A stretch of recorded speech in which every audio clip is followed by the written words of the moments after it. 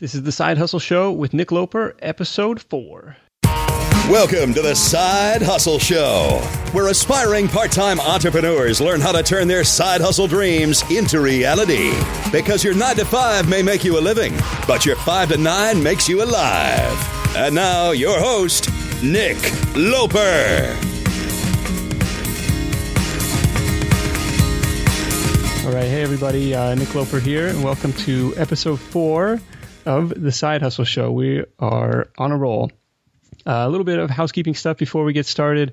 If you have yet to like the Side Hustle Nation page on Facebook, go over there, give us a thumbs up. It's facebook.com/Side Hustle Nation. A little bit of a formality since you obviously like us already.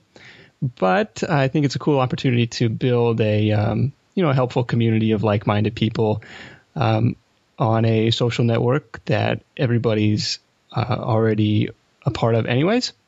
And second, your iTunes reviews are very much appreciated and really help the show gain some traction in the universe of all the other podcasts that are out there.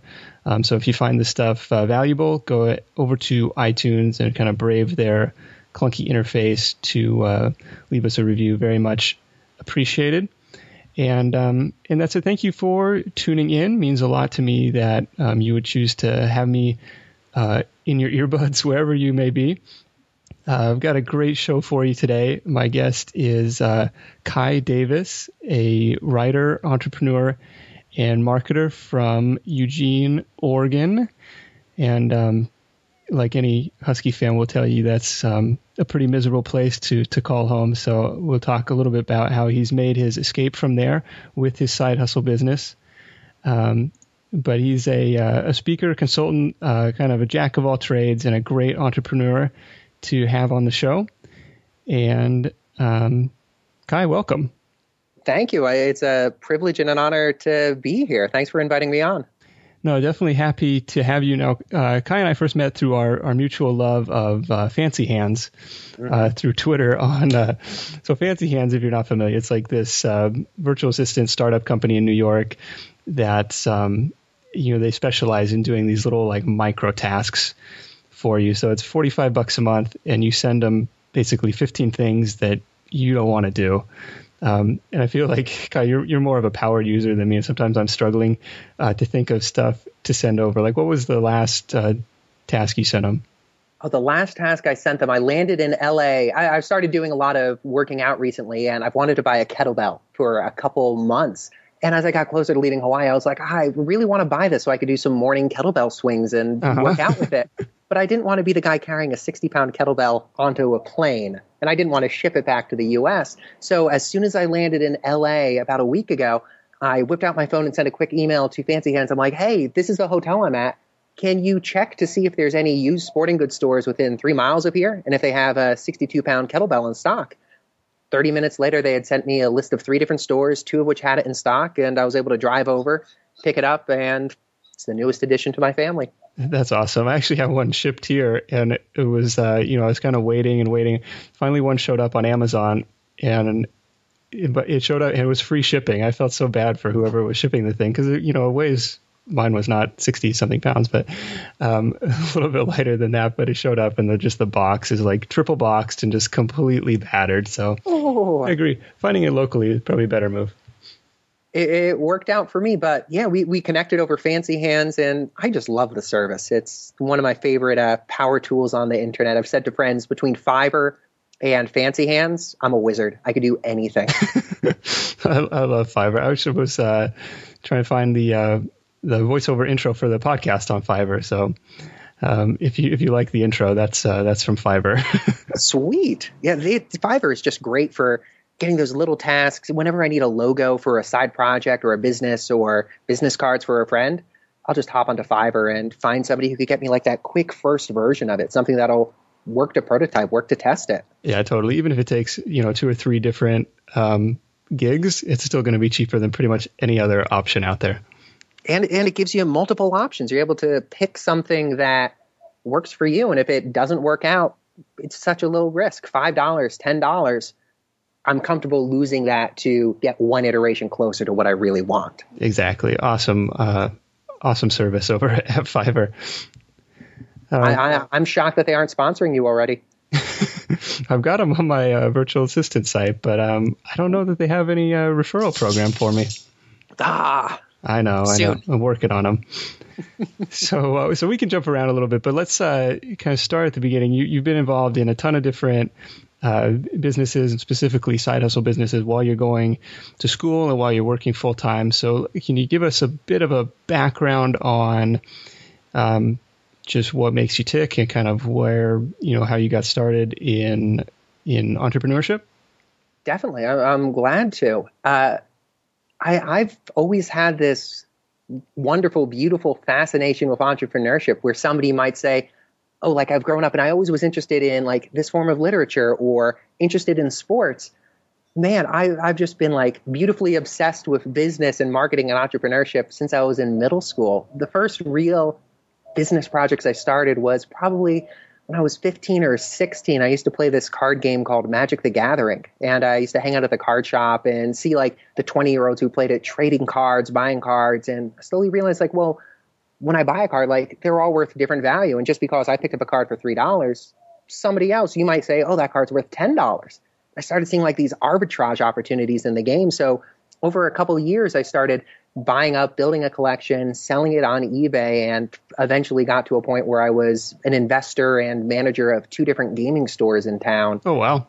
And after about probably 6 years playing the game, qualifying for the professional tour, flying to Japan to compete on the really? Pro Tour circuit. Really? See, I can admit to being a Magic nerd too. We played a lot. We played it a lot. Is probably in middle school was the peak, but yeah, we played a lot of Magic. It's a fun game.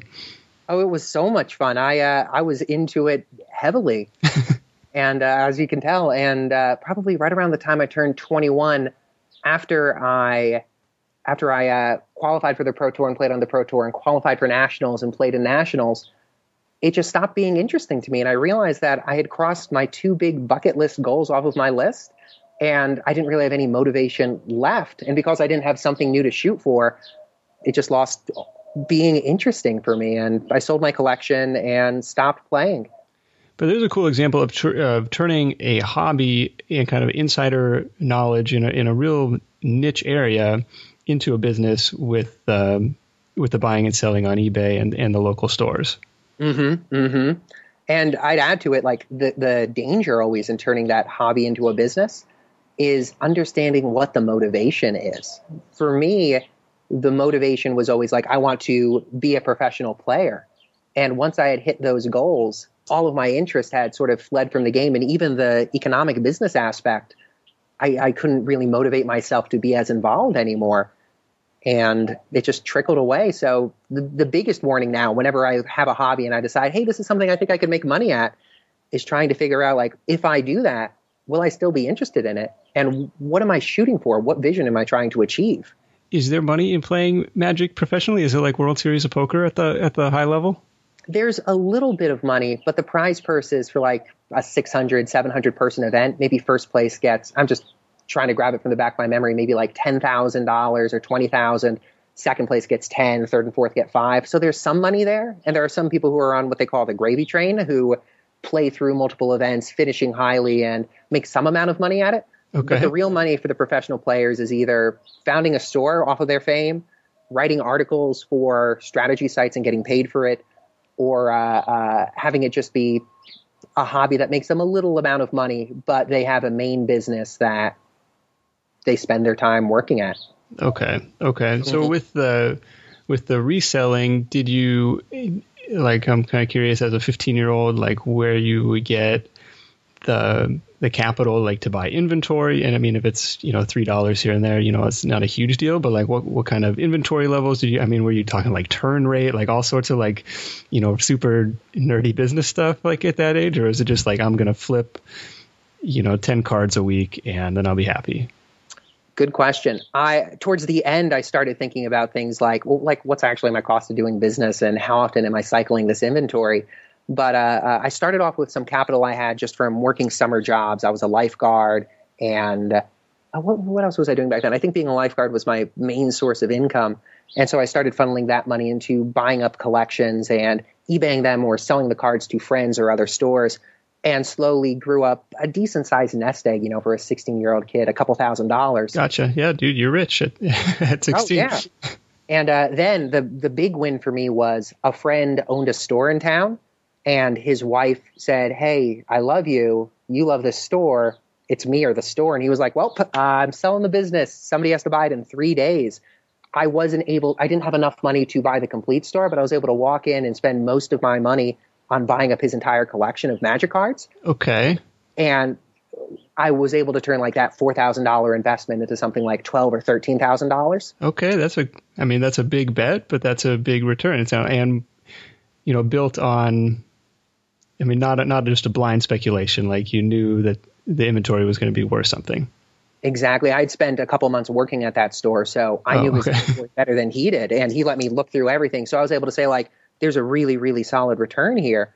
The only consideration was how long is it going to take me to flip it? On the plus side, I was a kid living at home. I was in high school, maybe just about to start college. So I didn't have any real cost of living. Yeah, not a lot of overhead. So that's awesome. Exactly. So that's really how I got started with that. And from there through the first part of college, it was continuing to do that, buying up collections and going to tournaments and just aggressively trading with people. And it was fun. I used to go to tournaments up in Portland, Oregon with like $4,000 in cash and come back with $8,000 in cards and spend the next month selling them on eBay and repeat a month or so later. So it definitely kept me flush while I was doing it. That's pretty cool. Mm-hmm. So after that, and so that business kind of has run its course. You started a newspaper in college? I did. I went to the University of Oregon, as we said at the top of the show, and there were 2 or 3 main newspapers there. There was the Emerald, which is the paper of record for the university campus, liberal, left-leaning college newspaper. And there's the Oregon Commentator, which was the more right-wing, libertarian, conservative paper. A buddy and I were hanging out one day, my buddy Jackson Hager, and we were chatting on a sofa about how, man, there's no like comedy newspaper on the university campus. There's no Onion-esque. There's no like paper, no venue to parody what's happening on campus. And we decided to start one. Okay. And man, starting it was the two of us sitting in the journalism computer lab one night and just wanting to we didn't know anything about what a minimal viable product was or a prototype was, but we knew we wanted to see if people liked it. So we spent a couple of days just like brainstorming 300, 400 word articles, things you'd see in like the Onion. Yeah. And he was a journalism major, so he was able to do a pretty decent layout in InDesign. We snuck into the journalism lab. Since he was a journalism student, he was able to print out an unlimited amount of pages. Okay, I was going to ask if this was a paper or, just a website version. It was a paper. We printed out 300 copies of it on 8.5 by 11 paper. Folded it up, went to sleep at like 3 a.m., woke up the next morning at 7 and walked down to the center of campus.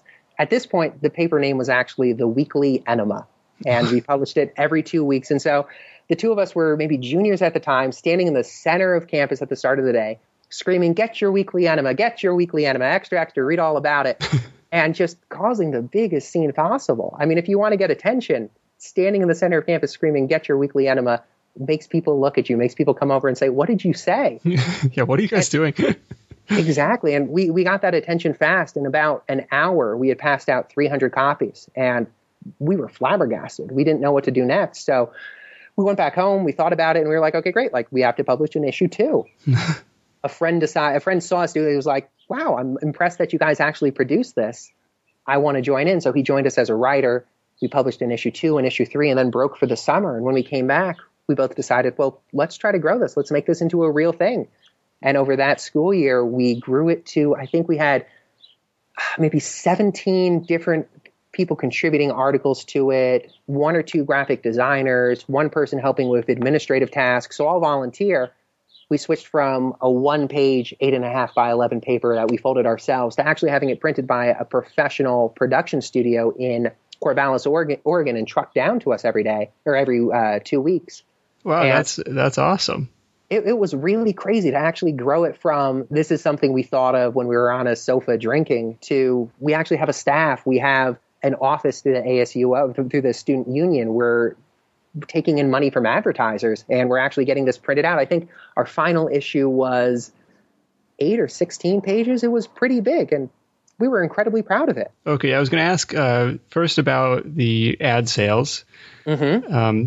So this was a money-making venture, or at least a breaking-even venture from ad sales? See, that's a great question.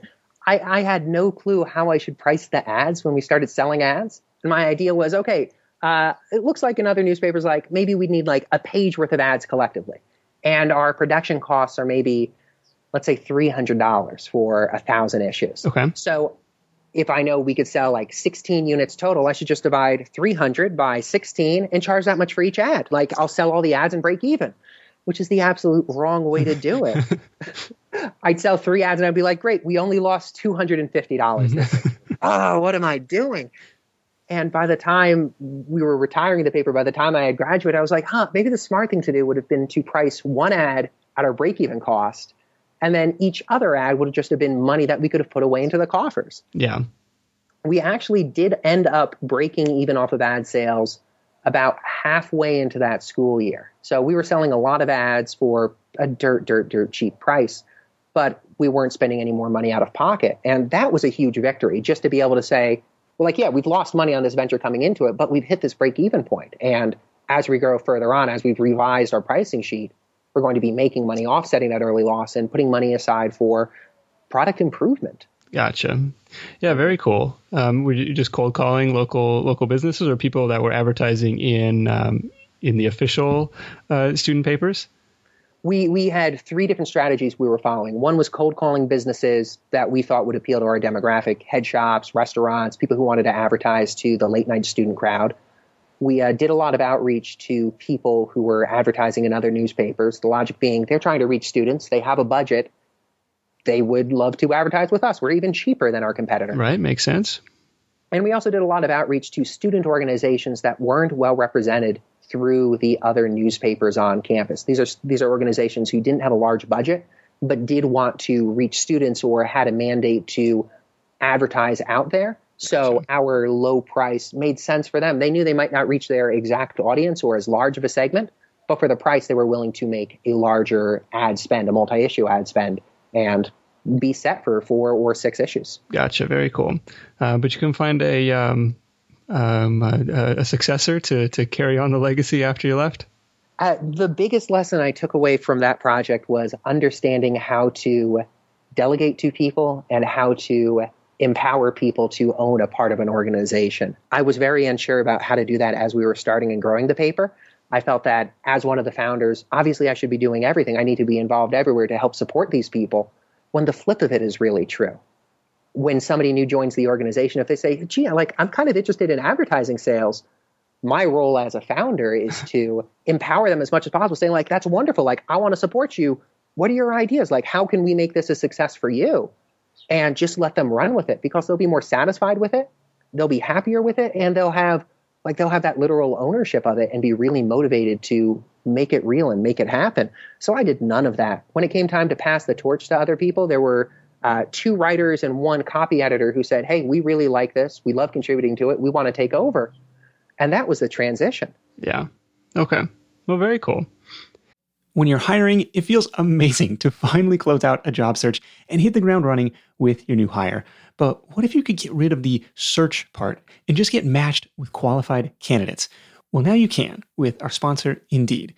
It's simple. If you need to hire, you need Indeed. The matching and hiring platform is trusted by over 3.5 million businesses worldwide to connect with great talent faster. And 93% of employers agree that Indeed delivers the highest quality matches compared to other job sites. For my next hire, I'm using Indeed to tap into a talent pool of 350 million unique monthly visitors. And what else is cool is Indeed's matching engine is constantly learning from your preferences. So the more you use it, the better it gets.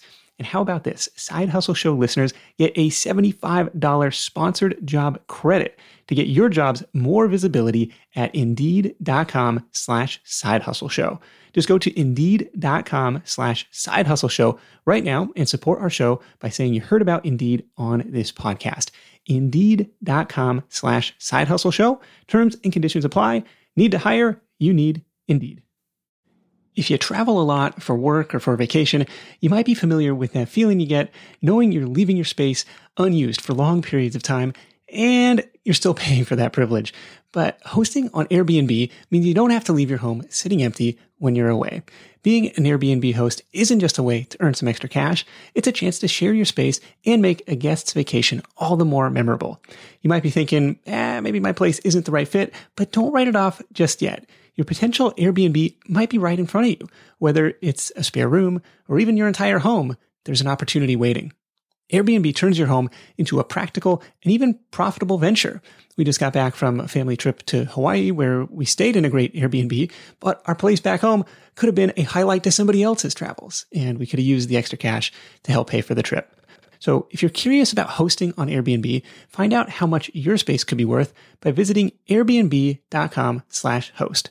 Once again, that's airbnb.com/host.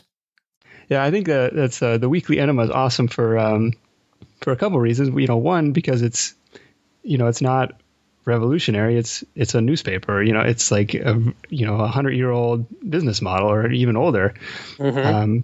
But just kind of a new angle, or like applying, like you said, from The Onion, but just hyper local. And so just kind of a really cool combination of those two things. And it was just a blast to see so early on that to test an idea, it took time and it took a little bit of access. But that was it. To really prototype that newspaper, we didn't have to hire some production staff. We didn't have to source some writers. We could just kick something out there and see, will people take this if I stand in front of them and say, here, take this? Right. And they did. And man, that lesson has been imprinted on me ever since then. It's easy to test a business idea and get feedback early on. Yeah, and it's a little bit of getting over yourself and being the one to stand out, in the middle of campus and handing it out. Mm-hmm. But it's a good lesson to learn. And it was fun. I look back on it, and that was one of the most exciting experiences of my college career, making something and having people be excited enough to say, I like what you're doing. I want to join. Yeah. How can I help? So, so we're going to move kind of, let's say graduation comes and you do what everybody else does and you get a job, right? Mm-hmm. Mm-hmm. So where were you working? My first job out of college was at a small startup in Eugene called Arcimoto, and I'll paste a link into the chat robot here. Arcimoto was founded by Mark Frohmeyer, the son of the former University of Oregon president, and their mission was to bring an affordable electric vehicle to market. So I joined at first as a social media freelancer and then was hired on to help with some web development, some copywriting, and some social media work part-time. And that was my first gig out of college. And it was part-time. It was paying some of the bills, but I was looking for other projects to do on the side, other opportunities on the side to build up a safety net in terms of income, give myself a little more security. They're a startup. I didn't know how long they'd be around. And that's when I really started looking at marketing freelancing under the umbrella of my business Look Shiny as a way to pay the bills and help businesses with their marketing strategy. Okay, very cool. So Kai's business is called Look Shiny. You can find him at lookshiny.com. So it's a web development shop and kind of marketing consultancy. Mm-hmm. What else can we say as part of the plug here? The plug is, I haven't updated the website in a bit since I've been working with some long-term clients, but the plug I'd say is my mission is to help business owners, entrepreneurs, freelancers, and consultants build a business themselves, and be that through marketing tools and channels like online advertising or website development, or consulting to help get the business started. My mandate is to help other people succeed in whatever way I can. That's great. And I think this is a really good example because it's basically planting your flag and saying, hey, I'm in business. And maybe even leveraging the skills that you learn on your other job, the social media, the development stuff, and kind of, leveraging those into this side hustle that, I don't know if the exact time frame on it, but eventually allowed you to leave dreary Eugene for sunny Honolulu. Mm-hmm, mm-hmm. And in terms of that time frame, I graduated college and was working at Arcimoto. That must have been 2008, and I made the step out of Eugene in 2012. So in between those 2 points, I was working at day jobs and continuing to grow my marketing practice and really getting clarity on what my vision was in terms of where I wanted to be, what work I wanted to do, and how I wanted that work to support my passions. Yeah, so let's talk about kind of it's easy, or it's one thing to say, hey, look at me, I'm in business. We do web stuff, we do social media stuff, we do marketing stuff. But how do you go about pitching that to a potential customer? How do you identify who your potential customer is, and how do you convince them that they need your service? Great questions. That's something that I see freelancers, consultants, and entrepreneurs struggling with and working with and trying to get clarity on all the time. And it's something that I've definitely struggled with over my time as a consultant. Man, there's two parts of that. One is, how do you figure out who you want to work with? And how do you convince them that you're the right person to work with them? In terms of what I tried and failed at, my first strategy was just saying, well, what type of businesses do I necessarily want to work with? And I've always had a passion for food carts. So 2009, 2010, I was like, I want to be the go-to guy for website development and marketing for food carts in Eugene. The only problem is food carts don't have any money. And so it's all cash, so they've got tons of money. It's a VC-funded revolution.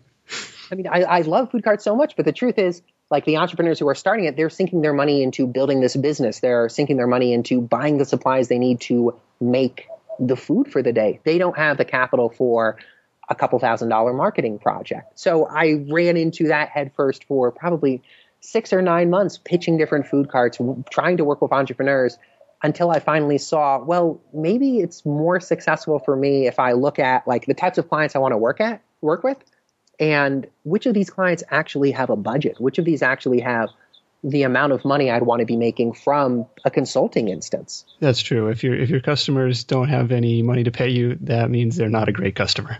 Mm-hmm.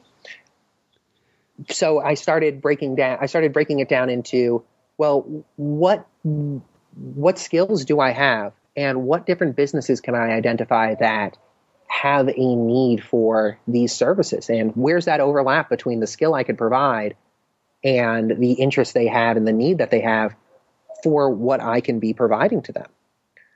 And so at the same time, I was transitioning through a couple different careers. I left Arcimoto to join Iris Educational Media as the sales manager, and then left Iris Educational Media to join Palo Alto Software as a marketing manager. And at the same time, I was working on growing this consulting business on the side. Because it was just a side hustle, I wasn't putting that much fire under it. I wasn't saying that, oh, this is something I want to grow to the biggest size possible right now. But I was constantly thinking about it and evaluating different opportunities as they came up. And I kept seeing that I had a connection with entrepreneurs who were starting businesses and needed a web presence.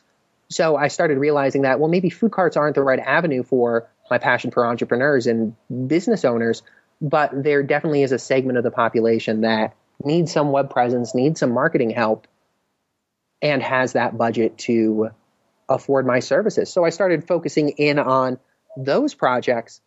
And it probably was late 2010, early 2011, when I finally had that realization that I needed to set my prices high enough to really start saving away money. If I wanted to make the escape from a day job and focus on my side hustle as that primary source of income, well, I needed to get a couple ducks in the row first. I needed to really evaluate, what's the budget I'd have if I left my day job and just focused on my side hustle as that primary source of income.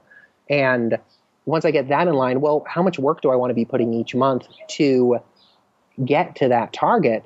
And how does that affect the prices I'm going to be charging? Right. If you're going to be working in your, in your 5 to 9, if you're going to be working, after working all day, you got to make it worth your while. In terms of, what's my hourly rate going to be? And it's a little bit different. A lot of the stuff I do is completely speculative, and maybe this will make money down the road, maybe it won't.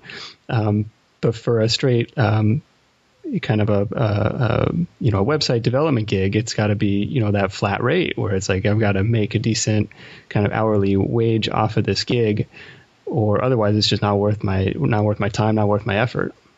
Exactly. And I started to realize that. I think when I broke down what my monthly budget was then, I said, well, I need let's say $2,500 a month to cover my expenses, make my payments on my student loans, and live at a quality of life that I want to be living at. Okay.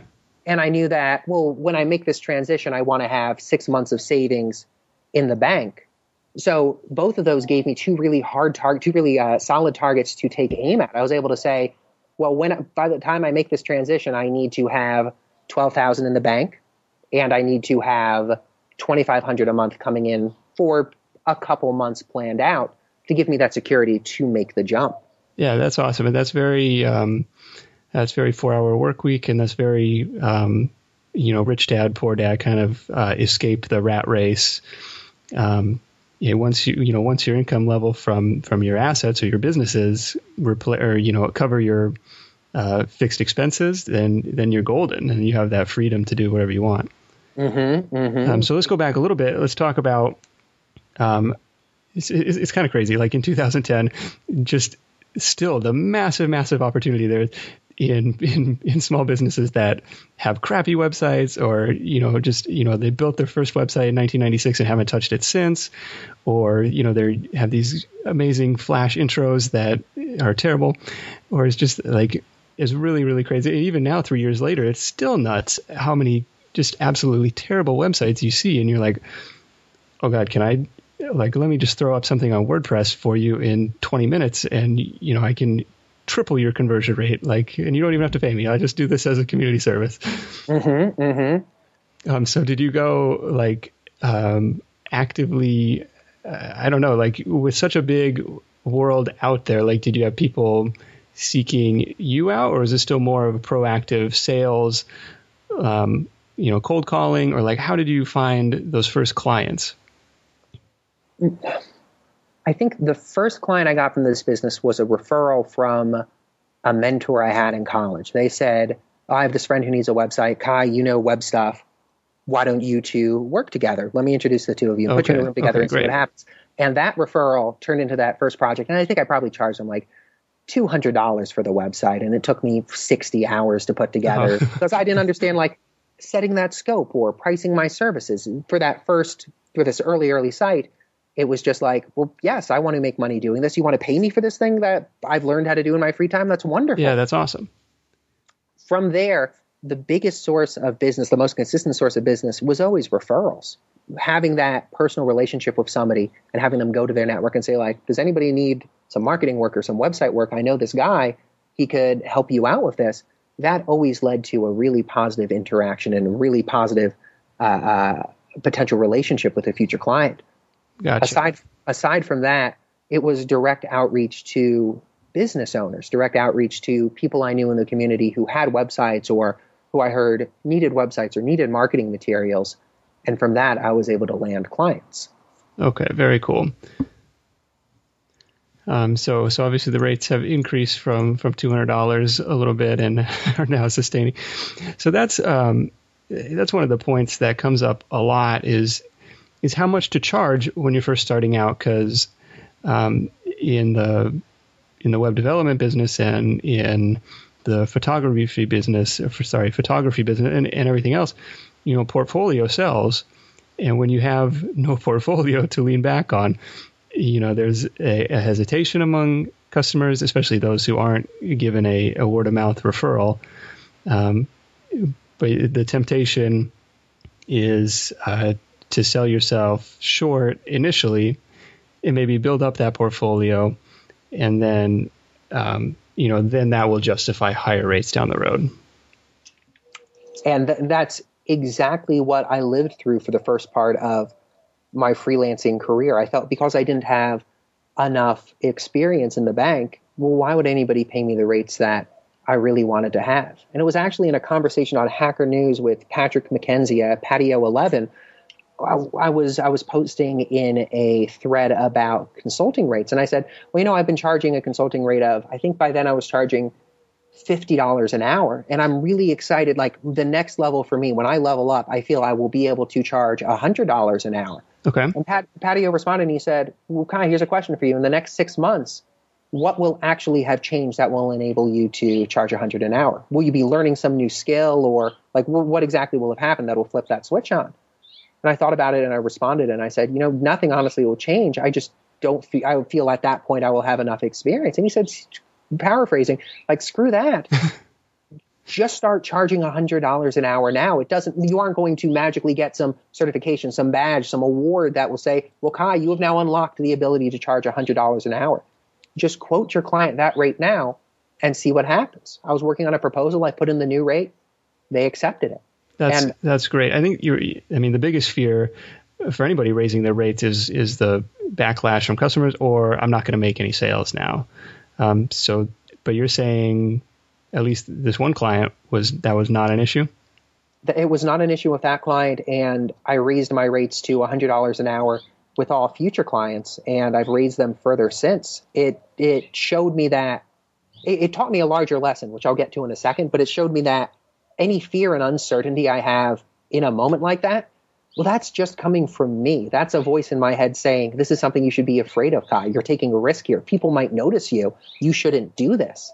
Yeah. And I was able to realize that, well, that voice doesn't necessarily have my best intentions in mind. That the value the client sees for the service I'm providing is actually completely different than the value I see in the service I'm providing. I might say, well, great, I'm putting together a website. This will take about 30 hours. I'm charging $100 an hour, so I'm saying this is worth $3,000.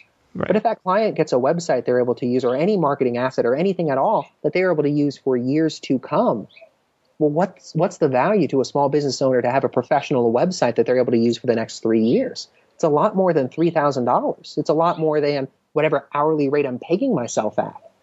So that's true, and I think, I'm sorry to interrupt. That's an excellent point for anyone trying to make a similar sales pitch. Is like, yeah, you're going to be faced with this upfront investment, and maybe it's $3,000, but this is the first time I've heard it. Is kind of the pitch it as amortize that over time, because yes, it's an upfront cost, but yes, this is an asset that will pay dividends for you for months, for years down the road. That's really, really good stuff.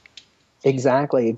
And now when I'm working with a new client, I try to go a step further, and rather than pitching them on the strength of my portfolio, pitching them on the strength of websites I've designed or developed in the past, when I'm meeting with a client, my entire role and function is to understand the challenges that client is experiencing in their business and what value they would see in having those challenges be removed. So a client and I might start an encounter and they say, we need a new website. All the kids want a website. We need a new website for our business. Well, what's the problem they're actually trying to solve here? And it might turn out that their problem is, hey, you know what? Sales have been declining.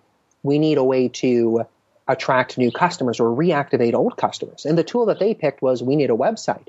But by focusing on what's the value they want to get out of our interaction, I'm able to come back to the table with a proposal that might be larger or in a different scope than the resource we initially started talking about.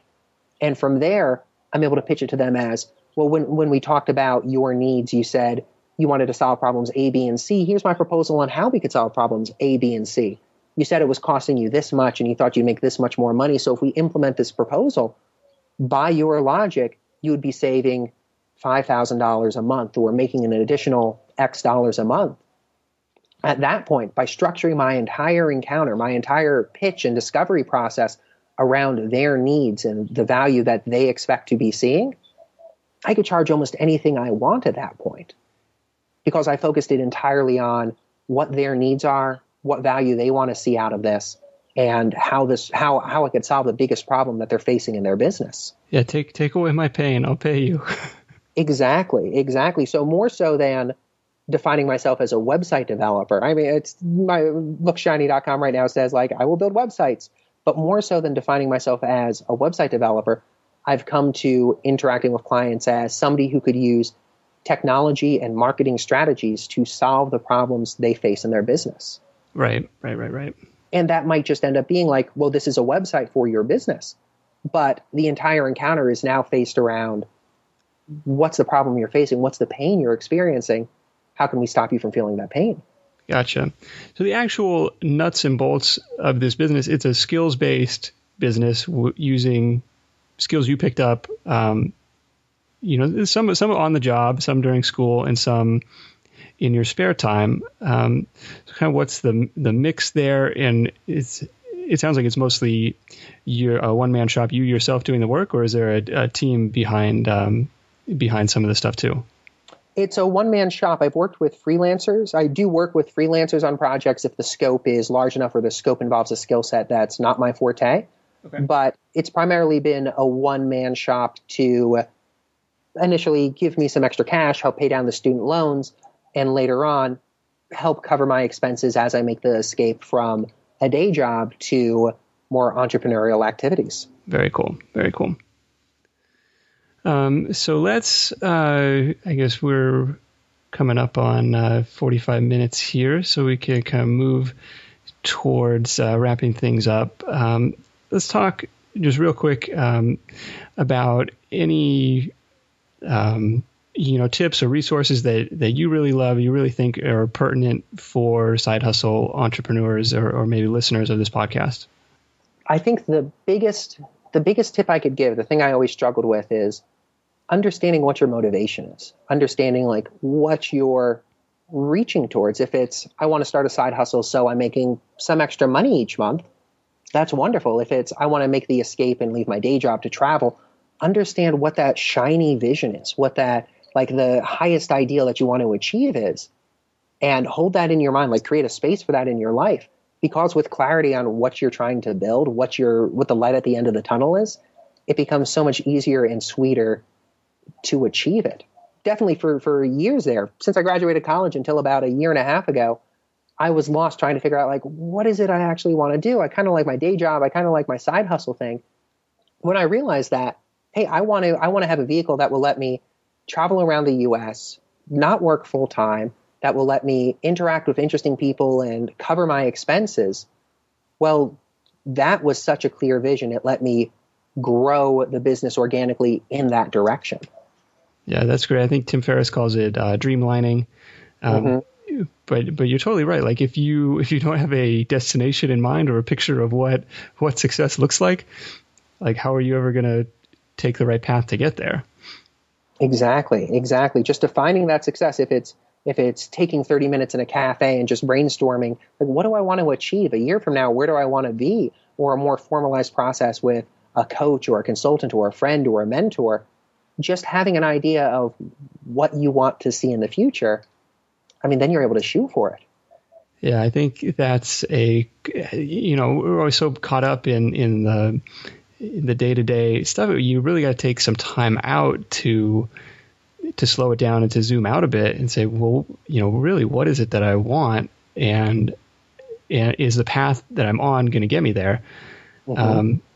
And I've, been through several soul searching episodes like that, and I still don't have all the answers, but I think it's a really, really good exercise to try and, look even, 1 year out, 5 years out, 10 years out, and say, what's my best guess for what success is going to look like? Exactly. And it could change. My vision has changed numerous times since I left my job, since I've been moving around the US. But when I come to that period of reflection and I'm able to pinpoint it, like, well, it used to be over here, but now it's kind of moved over to this thing. Once I know that, it removes a lot of that uncertainty. It doesn't let me compete against myself or distract myself from achieving. Very cool. Very cool. Kai, thanks so much for coming on the Side Hustle Show. As we wrap up, I guess just any last minute words of wisdom for Side Hustle Nation? I say to anybody who's contemplating starting a business or starting a project on the side, I say go for it. I say pick a target, pick like an income level. In 6 months, I want to be making $500 a month, and get to work on it. It's liberating, it's fun, it's exciting, and you never get started until you take that first step forward. And there you have it, folks. Get started, make something happen. And that's great advice from Kai Davis. If you want to learn more about Kai, check him out at lookshiny.com, or on Twitter, he is Kai S. Davis, K-A-I-S Davis on Twitter. And that's it for our show today. Stick around next week for a really great episode. We've got Anarcho Fighter. Is his Fiverr handle. He's one of the top sellers on the entire Fiverr network, and was able to actually buy a house with his Fiverr earnings. So we're going to learn exactly how he did it and how you can have success on that platform. That's next week in episode 5. Until next time, we'll see you then. Thanks for listening to The Side Hustle Show at www.sidehustlenation.com.